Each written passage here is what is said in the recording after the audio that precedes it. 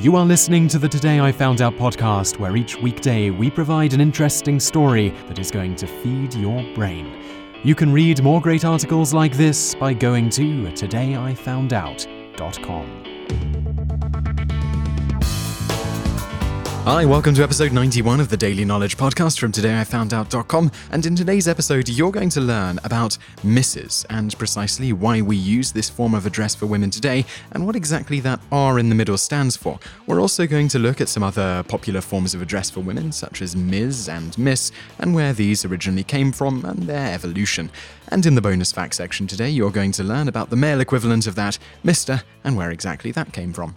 Let's just get right into today's show. You may have wondered, if you've ever thought about it, why there is an R in the abbreviation for Mrs. Mrs., MRS, first popped up as an abbreviation not for Mrs., but for mistress in the late 16th century. At the time, mistress didn't popularly have the negative connotation it often does today, namely referring to a woman other than a man's wife who he has an affair with. Instead, back then, mistress, deriving from the Old French maistresse, meaning female master, was just the feminine form of Mr. or master. Mistress itself first popped up in English around the 14th century, originally meaning female teacher or governess. By the 16th century, mistress referred to any woman with neither mistress nor Mr. referencing one's marital status. It wasn't until around the late 17th century that the marital status distinction began coming into play. Once mistress popularly took on the alternate definition of a married man's lover on the side, people almost universally stopped pronouncing the abbreviation MRS as mistress due to the negative implication. This change began as early as the 17th century, and by the early to mid-19th century, the mistress pronunciation nearly completely disappeared in favor of the more socially acceptable Mrs., which itself is just a contracted version of the now taboo mistress.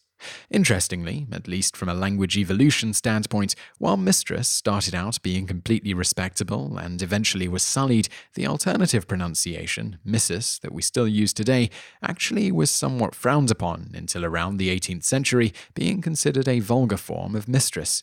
Around the same time that Mrs., MRS, showed up in the late 16th century, Ms., MS, and Miss, MISS, popped up, both having been short for mistress. Unlike the other two, MS quickly fell out of favor. MISS and MRS were much more commonly used until the late 20th century, when MS once again became popular. In the early 20th century, MRS was firmly entrenched as an abbreviation for a married woman, and Miss was used for non-married women, but there was no widely accepted abbreviation for a woman whose marital status was unknown. As such, MS was suggested as a way to refer to such a woman in writing, as noted in the 1901 Republican of Springfield, Massachusetts issue. There is a void in the English language, which, with some diffidence, we undertake to fill. Everyone has been put in an embarrassing position by ignorance of the status of some women. To call a maiden Mrs. is only a shade worse than to insult a matron with the inferior title Miss.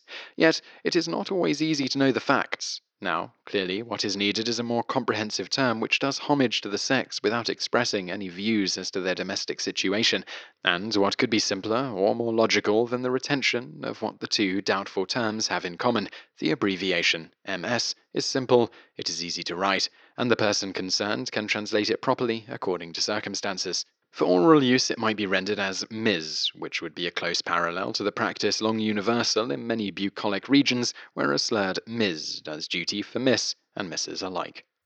Despite this very public suggestion and several similar ones through the next half-century, this usage didn't widely catch on at first. This all changed in the 1970s when Ms. Magazine was first published.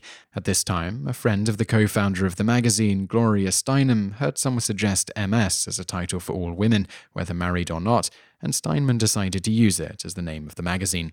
After this, Ms. finally started to see the light of day, being the female equivalent of Mr., which Mrs. had actually originally been. And now for today's bonus facts. Most etiquette guides today recommend always referring to any woman in text as Ms., MS, rather than Mrs. or Miss, regardless of whether you know if they are married or not. Miss Manners, Judith Martin, states you should only use Mrs. or Miss if you know the woman prefers one of those. Bonus fact 2. While Mr. started out being an abbreviation for master, by the 18th century it was almost exclusively pronounced as Mr., which derived from master, and master becoming firmly entrenched as a separate word from Mr. Bonus fact 3. The proper abbreviation for the plural of Mr. is Messrs. You just listened to an episode of the Today I Found Out Daily podcast. Tune in every weekday for another great episode, or find more articles at todayifoundout.com.